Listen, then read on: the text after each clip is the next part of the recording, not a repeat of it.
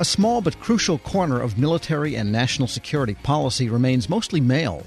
Women who work in nuclear policy often face a so-called gender tax that renders them less than fully accepted participants. This is all according to a study just completed by New America. Joining me with more of what they found, study co-author Elena Soros. Ms. Soros, good to have you on. Thanks for having me. Now, for this study, you interviewed 23 women in the nuclear corner of national security. Give us a sense of who these people were. Sure. So these were women who worked in the Department of Defense, in state, energy, at the NSC. And we were looking at people who had been in the field from the 70s to the current day, people who came in more recently. So we really wanted to get a wide variety of department experience and also just generational experience. We were looking at women who were undersecretaries of defense, assistant secretaries, counsels, veterans, policy advisors. And so we were trying to cover a wide variety of what it looks like to be a woman in that space. But the fact that some of them had careers going back to the 70s and 80s indicates that women haven't been totally barred from that field, because that's pretty far back. Right. Yeah. I mean, women have been part of the field the whole time. You can find women who were working on the Manhattan Project. So women have always been in this space, but it has been very hard for them to join the space and also to stay there once they've come into the world and started working on these issues. And so what were some of the experiences they related to you that had to do with what they perceived as gender-related problems or challenges? Yeah, so some of the problems were pretty blatant. And so some structural issues like, for example, women who were in the Foreign Service and got married had to resign until 1972. There were problems like some Ivy League schools didn't accept women until the 70s or 80s, but that's where the nuclear security world was really drawing and recruiting from. You know, military service academies didn't take women for a long time. And so there were some pretty clear structural gender discrimination elements, but there were also some more social side issues, things like stereotypes about women that they're more peaceful, that women are going to support policies like disarmament, when that's actually not true. Women really cover the whole variety of opinion and policy perspectives. And sometimes there was an idea that because there was assumptions that women are more peaceful, they were not as welcome in that conversation because of those assumptions. At the same time, you saw pretty classic problems like implicit and explicit assault, harassment, discrimination, things that really some women that we talked to said they saw people leave for those reasons. Yeah, just the same old-fashioned problems that happened in workplaces everywhere in that era. Right, exactly. And maybe not just in that era. Well, yeah, exactly. It happens still today. We talked to younger professionals who said they saw the exact same thing. And that was really interesting to see women who had started their careers in the 70s talking about the same problems that women who started 10 years ago have seen. And it's different, of course, but a lot of those themes are the same. And that's where we were talking about this gender tax idea, that these are elements that you'll see across the board in Hollywood and in all kinds of other fields. But within the nuclear security space, it's a field that is really high stress. It's really complicated. It's difficult to work in for anybody. But women had what we refer to as this additional mental calculus of navigating these assumptions and these obstacles at the same time. One of the interesting anecdotes, I think, in the report was that a general officer told some women or a woman that you really have to get adept at the targeting and bombing aspects to not be seen as simply on the peace side where you have arms control and disarmament. Right. I thought that was an interesting dynamic. You mentioned that briefly, and tell us more about that particular aspect. Yeah, so the nuclear security field is very traditional. It actually hasn't changed much over time in terms of the ideas and the theories and the orthodoxy of what people think makes a nuclear expert. And so for some women, they felt like you're only respected if you've been an implementer, if you've been somebody who's actually touched nuclear weapons.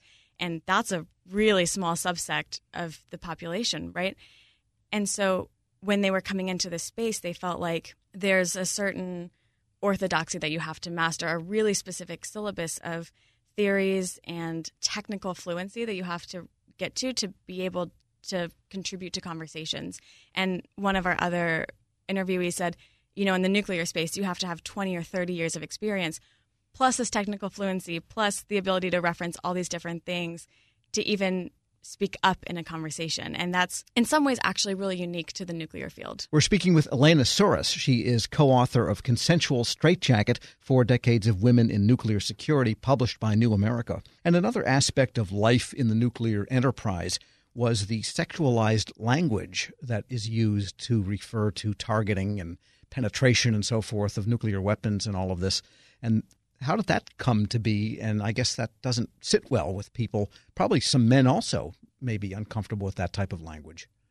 I know I would be. Well, it's funny because that's something that is maybe now becoming more of the public conversation, perhaps specifically after we saw the Twitter comments from President Trump talking about, well, my button is bigger than Kim Jong-un's. It's hard not to see things like that and connect it to theorists like Carol Cohen, who talked about this in the 80s, that in a lot of ways there is sort of a very hyper-masculine element to nuclear weapons themselves. And in that space, it is very, very natural that women might not be accepted or as welcome in that kind of environment. But at the same time, there's historical anecdotes like President Kennedy being called a panty waist by one of his senior military staffers because he suggested maybe we should be careful and slow down in the Cuban Missile Crisis. And when there's that very masculine language around the weapons and the actual process of detonating nuclear weapons, it becomes very complicated to suggest something like negotiation, control, reflection in that process. And so the central title of the study, Consensual Straitjacket. So what does that term actually refer to? So that was a quote from one of our interviewees who was describing the process of trying to fit into the mold of what a nuclear expert looks like. And it's like we've been saying, that there's this very specific idea of who a nuclear professional is and also what they think. And that for a lot of women, there was this extra layer of trying to fit into what a nuclear expert is supposed to be like. Dr. Strangelove without the mannerisms. Right, yeah. And so it's hard for women to do those contortions, but this point about the consensual straitjacket is that it actually affects men too. It affects everyone in the workforce because across the board it says there's a specific way that you can be a nuclear professional and what you have to say and think, and that actually holds back a broader conversation about what we can do with nuclear policy, and it restricts that innovation. So it restricts young men, young women, anyone who's not that graybeard or silverback type of image. Right. I mean, if you think, well, President Kennedy can be called a panty waist, well, I'm a woman, what am I going to get called if I say the same thing? And the nuclear enterprise covers a lot of agencies. State Department, you mentioned the Foreign Service, the National Nuclear Security Administration, the Defense Department, and more specifically the Air Force. Is it pretty much across the board, or were some places a little bit more enlightened than others? Yeah, it did really depend on different people's experience. So one thing that you'll hear in this broader conversation about women in the national security field is that sometimes being in the military, being in the Pentagon, because there is that emphasis on hierarchy, that even if you're a civilian member of the Pentagon, that title is more respected than in other civilian areas. Other women had experiences where they felt like there was a lot of rampant discrimination in the Pentagon. And so everyone's experience was very different. But even though we talked to women from so many different sectors, they all just overwhelmingly had very similar stories to tell. And what happens with this study now? Who do you hope will read it? And have you sent it to people that probably should see it? Yeah, we had a lot of different conversations with policymakers, think tanks who are working on similar issues to say, how can we address these topics? My hope is that actual current policymakers in all these different departments right now read this and think about what they can do personally. So if they're in a managing position, can they implement more flexible policies for time off, for mentorship? And also, are they personally, can they think more broadly about the ideas that they think have merit in these conversations? Are they remaining in this straitjacket, so to speak? Elena Soros is co-author of Consensual Straitjacket, 4 Decades of Women in Nuclear Security. Thanks so much for joining me. Thanks for having me. And that was published, by the way, by New America. We'll have a link to the study and to this interview at federalnewsnetwork.com/Federal Drive. Hear the Federal Drive on demand and on your device. Subscribe at Apple Podcasts or Podcast One. As we continue to face COVID-19, we're now facing flu season. Influenza has the potential to infect millions, putting lives and the healthcare system at risk. Now more than ever, it's essential to protect yourself from influenza by getting the flu vaccine. The flu vaccine is safe and effective and can't give you the flu.